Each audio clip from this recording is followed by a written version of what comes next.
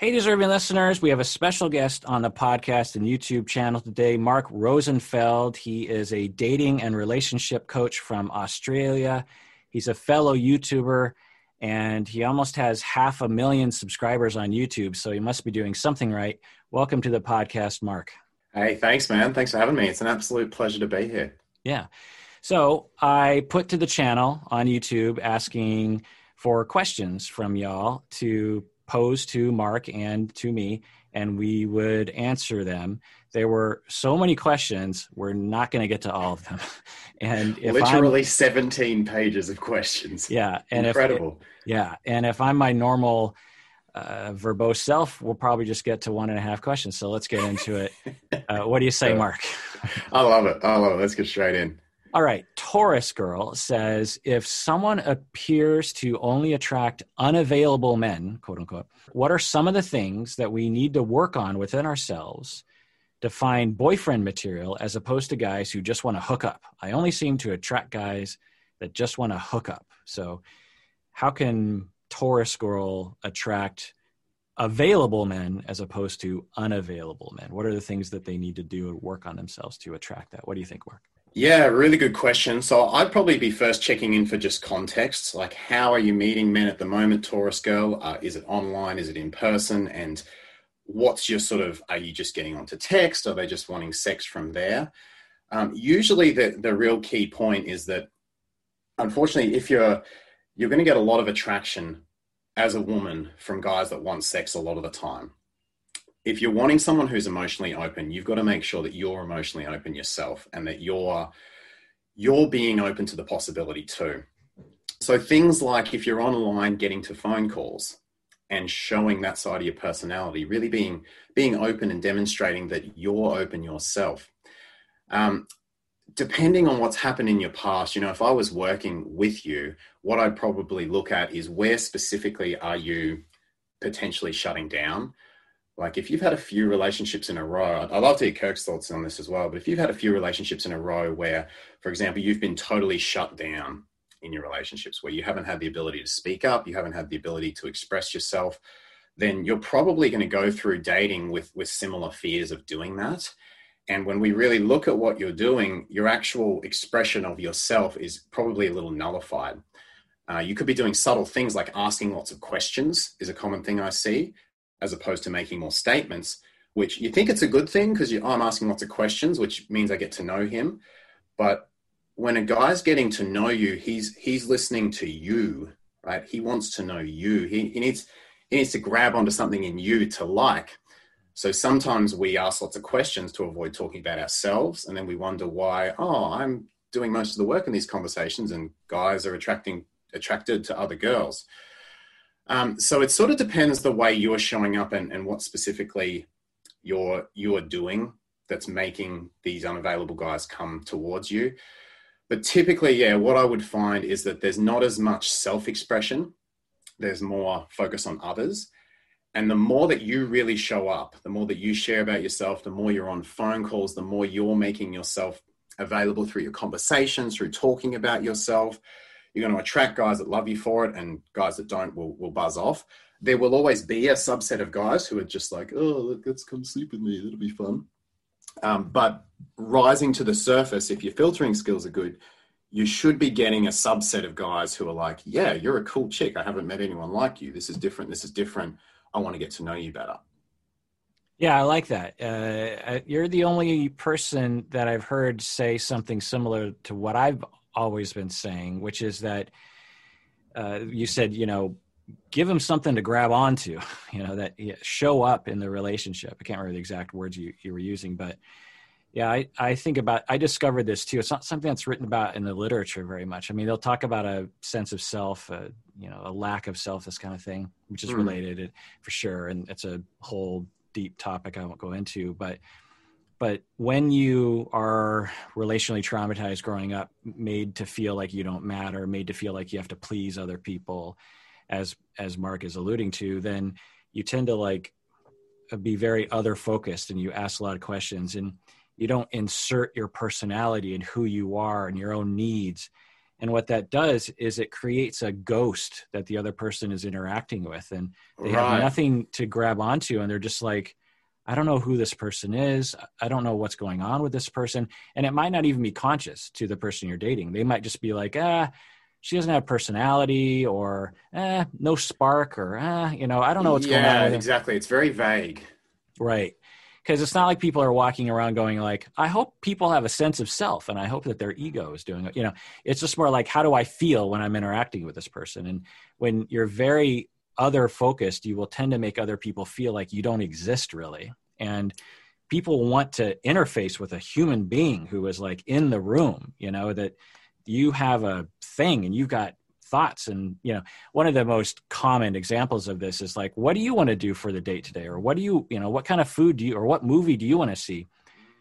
Have at least a thought. It doesn't mean you have to win the sort of debate, but search. And if you don't know what you want, it could be because of traumas growing up, and that's where the therapy begins, because that can take a long time to develop that connection with who you are. But that's where it comes down to. You just don't want to be like, well, what answer do I need to say so that he will feel like I have an answer to it? You know what I mean? You want to get in connection with, your substance. And men can sense it, if a man has three, and this would happen vice versa as well, exactly the same in the other direction. But if a man has three women in front of him and, one is talking about herself, she's sharing what she loves. She's talking about tigers and clowns or whatever she loves, could be anything at all. A second is sort of in her head trying to say the right thing. And a third is asking a lot of questions and coming forward. The unfortunate reality is a lot of men will move towards the one that they can grab onto because they know her, that there's a human being, I can feel her. And men just get lit up by a woman's energy. Like we were talking about this on my channel. Men love a woman's energy. When you receive a man, when you respond to him, when he does something right, and then you give him a smile or you give him a glance, it's like crack to a man. We love when a woman responds to us.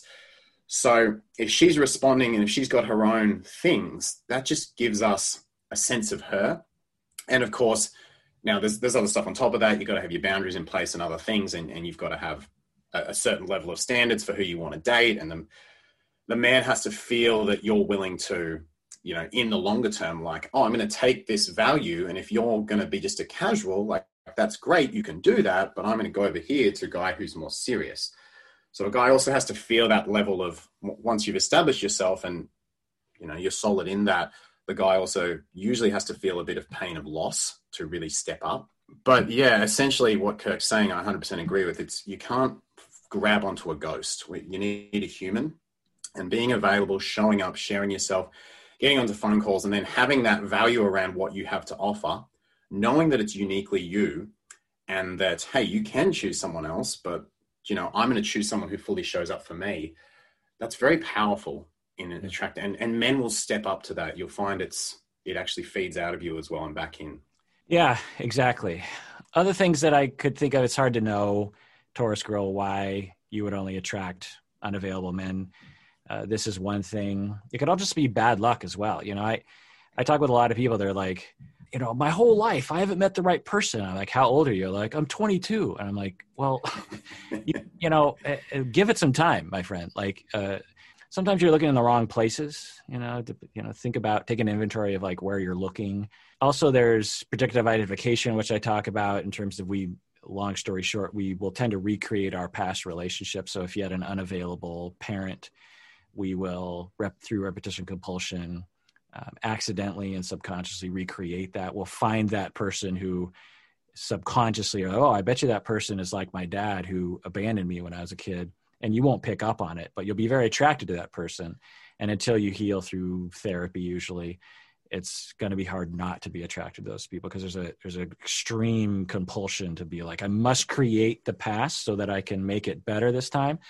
The problem is the subconscious isn't very good at knowing which situations to recreate that will likely go better this time and provide a corrective experience, and which will likely be repeated and thus re-traumatize us and causing us more damage, to our idea. Yeah, our brains are such big fans of the devil we know that we tend to go into the same thing again and again. And it's weird when you're, if you haven't had someone who's fully emotionally available, someone who's fully there, and you put that person in front of you, it'll be almost foreign. Like it's a new experience to get your nervous system used to someone who's fully emotionally available there. It'll be very vulnerable, quite scary.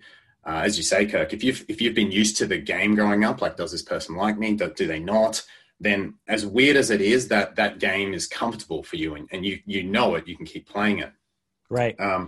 I wanted to add in as well, just sometimes around high school, stuff can come up in high school, which is to say that if you've been the type where you had wounds coming through from high school as well, I'd be curious to know if you find this, where you're kind of going, gee, I'd always want to date the popular person, or I'd always want to date that amazing person. And so often in high school, that's our thought, right? We're like, oh, if I could just date that person, I'd get so much social currency. Sometimes those wounds play out as well in adulthood, which is we get very focused on a sort of a social currency exchange person, someone who represents the person we could never date at high school. I know because I did this. And then we wonder why we keep attracting that, because we're sort of trying to make up for high school wounds rather than actually find someone that truly connects with us. And of course, when you're just transacting social currency through someone, you tend not to have the best relationships from that. So something like that could be going on as well. I do see that with clients. Yeah, absolutely. Our traumas don't just happen in our families. They can absolutely happen at schools. Absolutely. Megan says, in my dating history, I've always cared about my partners much more intensely than they did about me. And then she talks about how she quickly wants to hang out all the time with her partners. And they, very like within a few days, she's just like, I want to see you all the time. And they're just like, not so much. And she's like, I don't know what's wrong with me. What do you think, Mark? See, she's not really asking a question so much as like, I'm guessing what she's asking is like, how do I not do that? One thing I like to help clients do is just reframe their standards a little bit. So really start to think of, what do I want on a longer term scale? Like what are some, because society, it focuses so much on certain traits, like, oh, if the person's, a lawyer, or if they have money, or if they're tall, or whatever it is. And we see someone and then we go on a first date and we're like, they're also kind and they're attractive and they love puppies. Like, it's the perfect person. And then we get, this is my person. And then we go to this fantasy where we're married and where, all our freaking wounds are ticked off and like, hey. And so the first thing I'd say is just reframe a little bit some of your standards so that you can think of things that you're never going to see on a first date. Like true relationship qualities is like, how does someone treat me when they're really stressed out? Can he still respect me during an argument? Is he going to accept my no's and have healthy boundaries with me? So I like to use a saying, someone can be 10 out of 10 on the first date, but they're 10 out of 100 overall. So really lengthening out those standards just to think, okay, I know what a relationship takes, like what a true healthy relationship takes. Get out of this idea that it's like the high school, if I just tick all the boxes on the first date, that's it. Oh, I'm high as a kite on the fantasy. Okay, let's drop the fantasy a little bit and look at what real relationships entail. And it's not stuff you're going to see on the first date. The question was also about how I find myself being very anxious. Kind of like we were talking about before, Megan, I would just check in. One skill that I work on a lot of clients with is receiving. And if you're in more of a doer mindset, and it seems like a lot of girls in our generation were raised this way, and also in the generation X and sort of above me, were raised this way, where it's like, you're good if you're helping out, you're good if you're doing things for other people. Oh, that's like such a loving thing that you did. There's so much doing energy that receiving is not something you're in control of the way you're in control of giving, right? When you're giving, you're in control. I can give a present to you and you usually say something nice back. Like, I'm in direct control of the needs returning to me. Whereas true receiving, you don't control when your birthday is, right? You just receive from people and it's not weird. You're just like, yeah, I'm just awesome. It's my birthday and everyone loves me and gives me stuff. And I owe the world nothing. But taking that attitude into your relationships and sitting with the discomfort and the risk of that can be very scary if you've got kind of the doer, I need to focus on you mindset. So being able to lean back and receive it, again, it makes you vulnerable because you don't know if that gift's going to come. And probably as a kid, if you're a big doer, that gift never came. And it was a huge amount of anxiety. So that's why you became a doer. So slowly training yourself to receive and just say, I'm not going to be the doer. I'm going to filter in the men who want to give, and then I'm going to receive and respond and encourage that behavior and reward it. But I'm not going to do all the work. Like, I'm going to set a boundary, draw a line in the sand where I say, do you know what? I have enough value. I'm allowed to receive. And yeah, some guys you really like will buzz off because of that. And that will bring stuff up for you. That'll bring up some uncomfortable emotions you have to deal with. But when you do, you'll filter in the ones that want to give so you can receive, and you'll feel a million times better about yourself and the relationship. Yeah, I like that. I like that a lot. The only thing I'll add to your question, Megan, is, so you're saying, that you very quickly will say, boom, I want to date this person a lot right from the start. And they're just like, well, let's take it slower. One, it's possible that you're just meeting people that are just incompatible with you. There's nothing wrong with wanting to dive headfirst into love. There's pros and cons to that, obviously, but it's not an inherent dysfunction to say, like, I really like this person. Let's spend the next, 2 months together nonstop. That will pathologize that, but why? I mean, there's nothing inherently wrong with it. Now, there could be something wrong with it, but there's not something inherently wrong. Second thing is that preoccupied attachment. When you are mistreated growing up and you decide, I have to lean in, I have to be the doer, as what Mark is saying, I have to be the one that gives and constantly, sort of manages and controls relationships to keep people close to me. Otherwise, they're going to fly away from me. Then it creates a lot of anxiety when it's in between date 2 and 3. There's like, it's not uncommon to have a few days. Yeah, to have a few days between, or a week between 2 and 3 or something. And there's that anxiety of like, well, what if he flies away from me? What if that happens? And being able to know yourself, know your emotions, know your attachment insecurity, get healing around that will cause less anxiety in that situation, so you can be more flexible around that. But I don't know your situation precisely, Megan, but just based on your questions, those are some suggestions I'd throw out there. Yeah, I was going to say it's a great opportunity to self-soothe, because, I mean, logically that, well, I was just single. I've only been on 2 dates, so I know I'm going to be okay single. If we get in a relationship, that's great too. So it's just sort of that unstable area in the middle that's triggering some of that stuff. So as we were saying, Dr. Kirk and I were saying on my channel as well, when you have those opportunities and you are around men, that could be one of those opportunities where you say, okay, it's between date 2 and 3. I'm going to take 24 hours just to notice what's coming up for me and to just sort of sit with that really uncomfortable emotion and handle it. And the more you actually handle it, and I'd love to know if you agree, Kurt, but the more you handle usually those emotions underneath the anxiety, the more you actually self-soothe and teach yourself that, hey, I'm going to be okay. I can handle this. I can trust the men that want to come towards me. And if someone doesn't, that's not going to be my person. Yeah. Do you agree? 100%. And I would add that reach out to your friends, spend time with them. If you're having, do the self-soothing, reassure yourself, as Mark is saying, notice your feelings, be okay with that, accept that, and hang out with other people. That could help. All right. Ms. Jess says to Mark and me, what to say when initiating conversations on Bumble? Is asking, how are you doing, appealing enough? I personally like it. I personally like it when someone genuinely asks how I am. Interacting online for me is completely different than in person for me. What are some best practices when trying to get a conversation going on Bumble? So what do you think, Mark? Yeah, great question. So it's the same as a bar, which is, would you walk up to someone directly and say, how you doing? You could maybe, but it would be unusual. It'd be like, wait a minute, who are you? It's the other thing about questions is you're asking for an investment from the other person when you haven't shared anything of yourself yet. You're saying, okay, invest in me. And the other person's like, well, hang on, who are you? Now, sometimes as a girl, you can get away with it as a woman. But what I really recommend, as Kirk is saying earlier, is share something about yourself. And it doesn't have to be anything major whatsoever. A small statement does the trick perfectly. But, you look over his profile, hopefully he's got a couple of written lines. If a guy hasn't even written a profile, it probably says he's not putting that much effort in.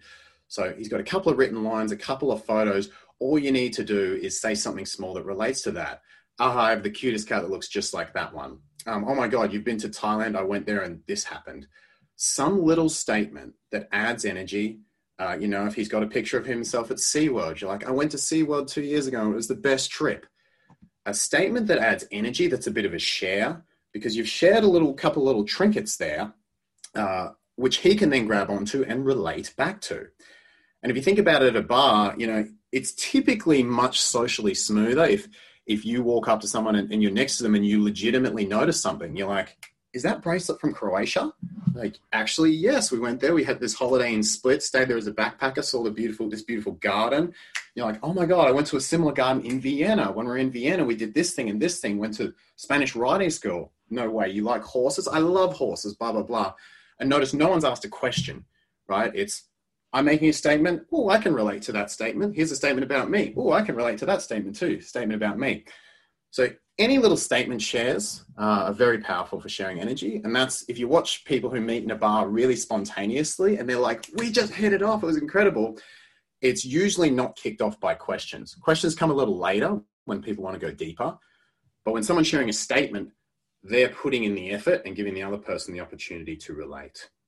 Yeah, I really like that. It's not really my area. A lot of clients don't really ask me that sort of specific thing. So that's more your area, Mark. So I'll default to your answer on that. Makes sense.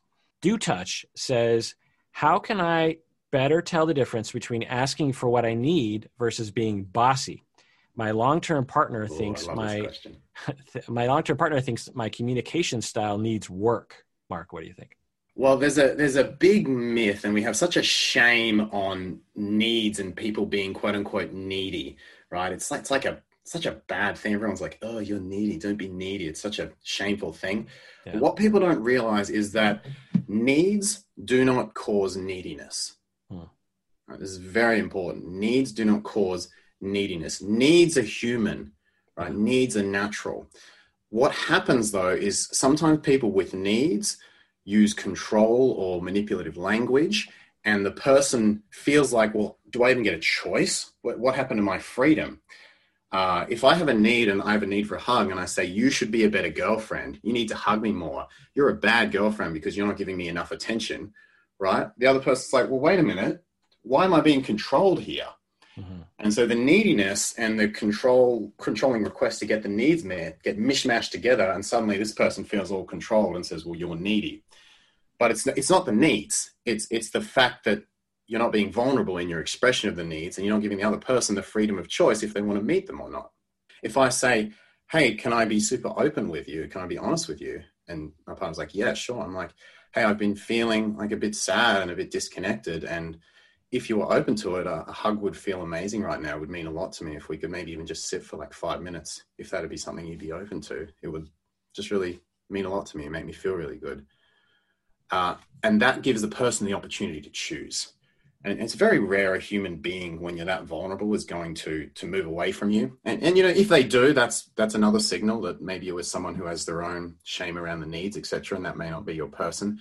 But it's the way you request the needs. If you're being interpreted as bossy, then probably, I can't say for sure, because sometimes you can say it the perfect way and the person will still be like, oh, you're being so bossy, don't guilt trip me. So that can be a thing. But generally speaking, if you bring real vulnerability and you really show how you feel, the person's A, not going to see you as needy or bossy, and B, they're going to want to meet those needs. Yeah. Would you agree?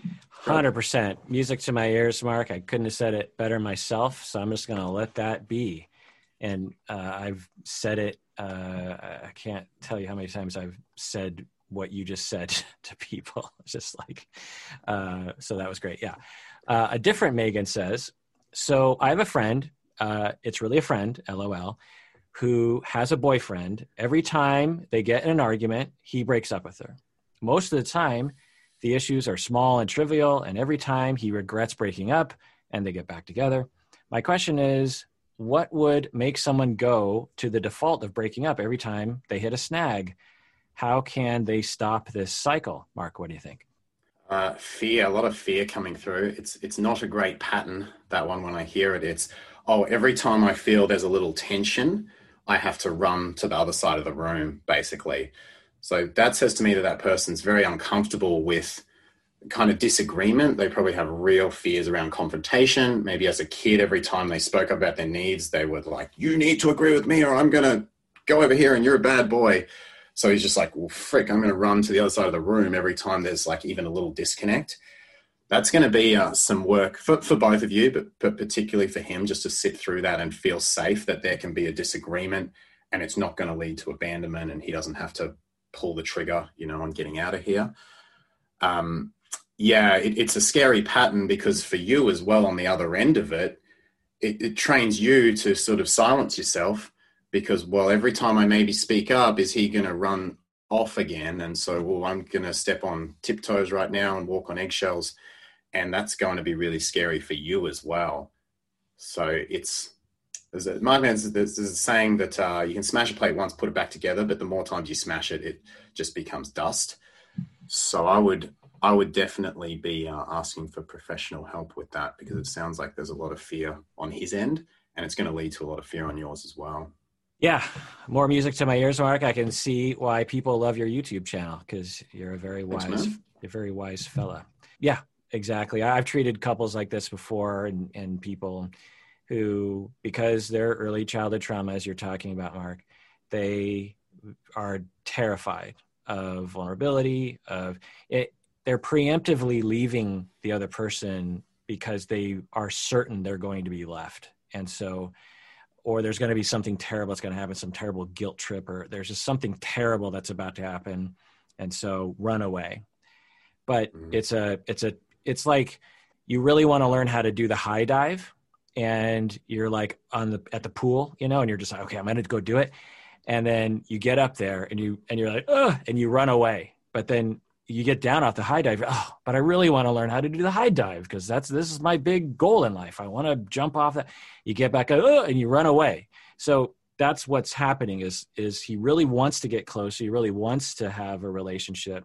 But when he gets so close and so close to the action that causes him to have that terror reminded, those traumas were triggered, it's run. And he's so flooded with emotion, it makes sense to him in the moment. If you ask him, because I've worked with people like this before, it's actually kind of bizarre in a way. You'll ask them in the moment, and by moment, I mean like weeks. I'll just be like, so are you sure that this is what you want to do? You want a divorce? You want to leave? 100%. I know I've retracted my decision before, but no, this is the time. Fast forward 6 months, they're like, I don't know what I was thinking. I was in a completely weird mindset at the time. I love her. I want to go back to her. And that fear is overwhelming. Trauma is no joke. So, as Mark is saying, obviously getting therapy is a good thing. And really for all the things we're talking about. It's sort of pendulum between two fears, isn't it? It's like the fear of closeness comes up and then the fear of loneliness comes up. And I see this all the time with women who come to me. They say, I can't figure out his behavior. He's hot and he's cold. He says he really connects to me. And in the moment, if it's so real, I know he's not lying. Then he doesn't text me for 3 weeks. Or then he's like, oh, I don't know. I'm a bit unsure. And it's literally those two fears. Fear of connection. I get too close. Fear of loneliness. I get away from you. And as Kirk says, it's like the person means what they say in the moment. Like they really genuinely believe it. But you've got to sort of look at their behavior overall and say, okay, what are their fears here? And usually the solution is to put a boundary around it, which is to say, okay, you can't be floating back and forth. Like it's emotionally hurting me because you're in and then you're not. I'm getting emotionally crippled by this. Like line in the sand, backed up with actions. You're either in this and you're going to confront your fears of closeness, or you're moving away from me, we're doing 3 months no contact, and you're going to deal with your fears of loneliness, and we're not going to text. Like you can't keep oscillating between the two. You're either in this with me, or you're not. Either is okay. I want to be here with you. I really love you. I want to connect with you, but I'm not going to be emotionally pulled back and forwards by you going between these two fears. Yeah, to have a compassionate conceptualization of someone like this does not compel you to put up with it. So that's up to you. It could be a deal breaker. And Sandy has a great question. Says, so the best dating coach isn't that guy from 90 Day Fiance? So I don't know if Ash has a reputation. Oh, so do you know Ash? I only saw your review of it. So that's all and my partner's like, there's this guy on 90 Day Fiance, but pretty much all I know is from your cringe review. Because Ash on 90 Day Fiance is living in Australia and is a dating and relationship coach. And so, obviously Australia is a big place, but and you don't watch 90 Day Fiance, but I just wondered if you bumped into each other on Instagram or something. I've never heard of anything other than what I've seen on your video. Okay. Is all I know of him. Osiris and Honeybee, both on YouTube, asked this similar question, which is, what are the biggest red flags to look out for within the first few weeks of dating someone? Mark, what do you think? This is more your area. Yeah, there's a few different ones, and it sort of depends what you've had in the past, because there's all depending on your what you've dated in the past, the way your relationships have been. You'll have a different series. Obviously, people who are strictly out for sex and not taking no's in that area. People who are moving faster than you are comfortable moving, and this is important, are not slowing down when you request. So if someone's really wanting to go fast and really kind of just sort of future projecting a lot and saying like all this stuff, and you can just feel it when it's more of a let's get high together, let's get romantic, than a genuine, actually, I really want to take you to this place in 2 weeks. Like, this is going to be super fun. You know, like that's much more normal, right? It's like, yeah, I want to do this with you, as opposed to like, oh, it'd be so great. You know, I want to do this with you in the future and this. Love bombers will sort of see if they can wrap you into their dopamine chemistry pool. And if you allow it, what it can do very easily is collapse your own boundaries and have you just so into that person that you forget to take things at your own pace, and you forget to, or you start to feel bad saying no, or, oh, he did this for me, so now I should do this for him. So I definitely say any of that sort of pressure behavior, any gaslighting behavior where you start to really doubt yourself, or you should always be feeling better and more confident and more secure about yourself with a person.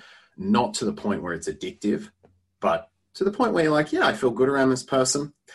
You know, more and more, I'm really just having women connect with their intuition, and they always know. You know, if I talk to a woman, I'm like, okay, what does your intuition tell you here?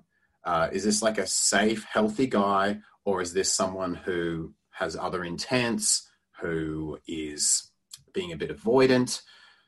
If you're getting that intuition, like more and more I find that women know. It's just stopping and actually listening to it. That's the big thing. Obviously things like, you know, he's super warm when he's around you and it's great. And then you don't hear from him for like a week. Like, that's just weird. Like, that's not normal human connection. If you really like someone, you talk to them most days. That's just normal. If someone's like always gone at weird times, if someone's just being sort of shifty with their language. Obviously, if they're saying they're going to do things and they're not doing them, any disconnect between words and actions, you can search for all of these things. But yeah, more and more, I'm encouraging clients, like, listen to your gut. And if this is a really healthy, solid, stable guy where you're just getting a bit nervous because maybe he is emotionally available and you're not used to that, and he just likes you, then listen to that intuition.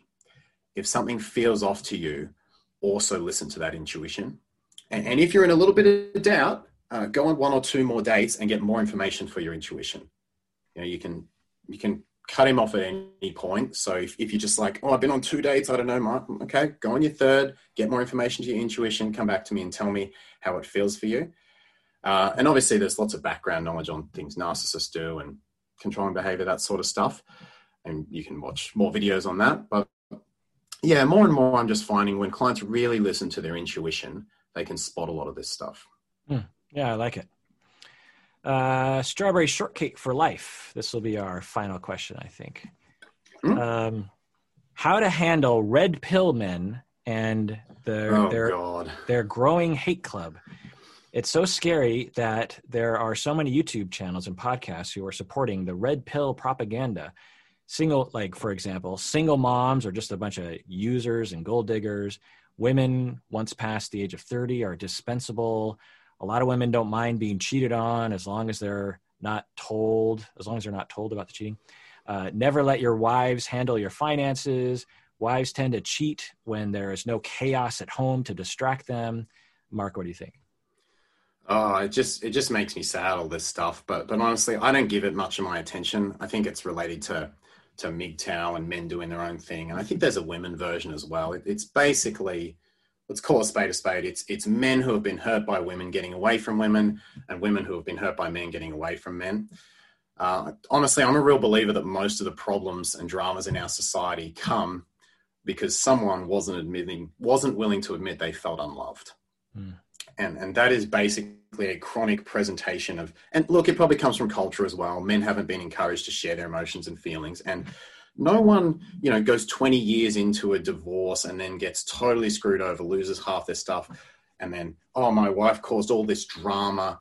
That drama started a decade earlier when someone was feeling unloved and wasn't willing to admit it. And then it sort of festers and grows for 10 years. And then it all comes out at the end. And the result is people are so hurt from just chronically feeling unloved that they pull away and make up stories about how bad the other gender is. The truth is, men need women, women need men. Women are just so important and fundamental to our lives. Like, it's absurd to say anything else. And the same for men to women. And so unfortunately, these groups just share their own hurt, and they have a space for that. And, it's not that their hurt is invalid, but they do make up stories about it and propagate it. And it's just not human. It's not truth. I mean, it's probably truth in their perception, but I mean, what are you going to do? Put your eyes on the 1-2% corner of society that don't share your beliefs, or just say, okay, they're over there doing their thing. They'll either get over their hurt or they won't. But yeah, I don't give it any attention, to be honest, because it's just people who are feeling unloved and hurt. Yeah, 100%. I first discovered this years ago with clients who come to me who were sort of like before Red Pill began. This is 15 years ago. And I started noticing this tendency. And then when the internet came along, it's kind of fed into it. And I saw MGTOW, also the pickup artist community, all these different things. They're essentially cults, if you will, or groups that are answers to people's questions. They feel in love, they feel rejected, and they don't know what to do. And they're isolated. They're sitting at home. They go to the computer. Well, for people like Mark and me, we're like, well, it's complicated. It sucks to feel unloved, and we don't really have any easy answers to that. We can provide some tips and this sort of thing. We're like, well, yeah, but there are easy answers on the internet. Red Pill, MGTOW, Incel, pickup artist community, they provide very convenient answers. It's not you. It's feminism. It's not you. It's women. It's not you. It's our society turning into a bunch of pussies. That's what's happening right now. And it has a sort of they always like put a little bit of thread of truth in there and then expand into this just ridiculousness. And it feels better. You walk away after interacting with that going like, oh, I feel less shame now. And plus, I also feel this like tribe of people are speaking connected. Yeah, speaking my language, and they're giving me like tools, and they say they work and all this kind of stuff. I made episodes about this. Actually, made one episode to trick MGTOW people into watching. I titled it "How to Meet Women." Right. And a lot of, these incel red pill people would click on it.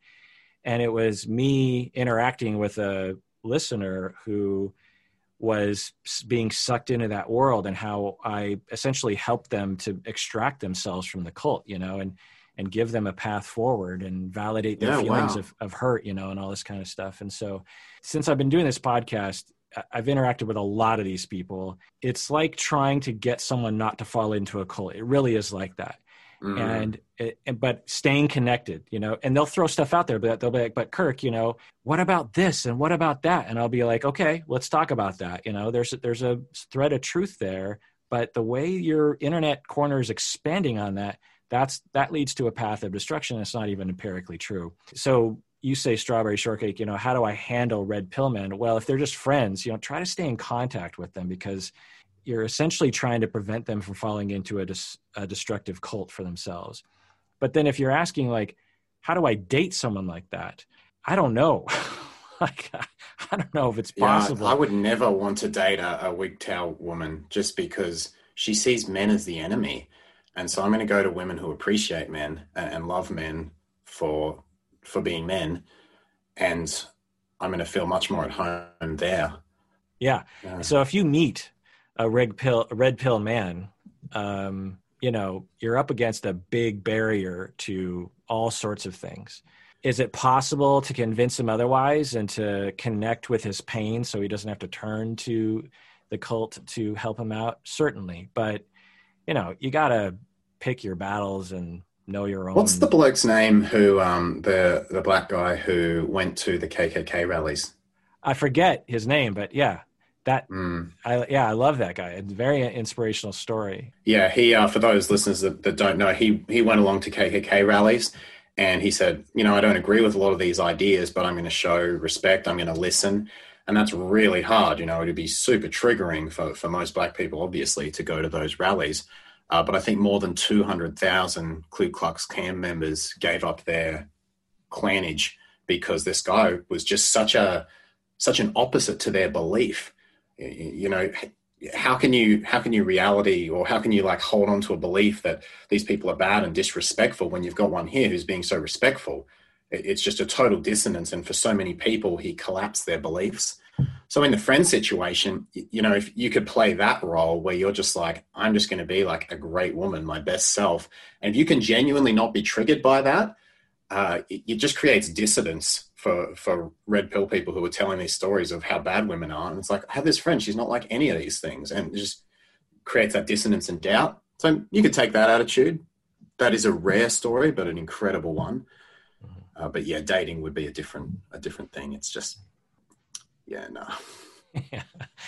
All right. Well, we'll end there. Mark, thanks for coming on the podcast. If people want to check you out, they can go to Mark Rosenfeld. Right? Yeah, Rosenfeld. On YouTube. Yeah. On makehimyours.com. And what was that? Makehimyours.com. You can check out my book, which is there as well. Okay. And your podcast is called Make Him Yours? Make Love Yours is the podcast. Make Love Yours. Yeah. And everyone out there, please take care of yourself because you deserve it. You really, really do.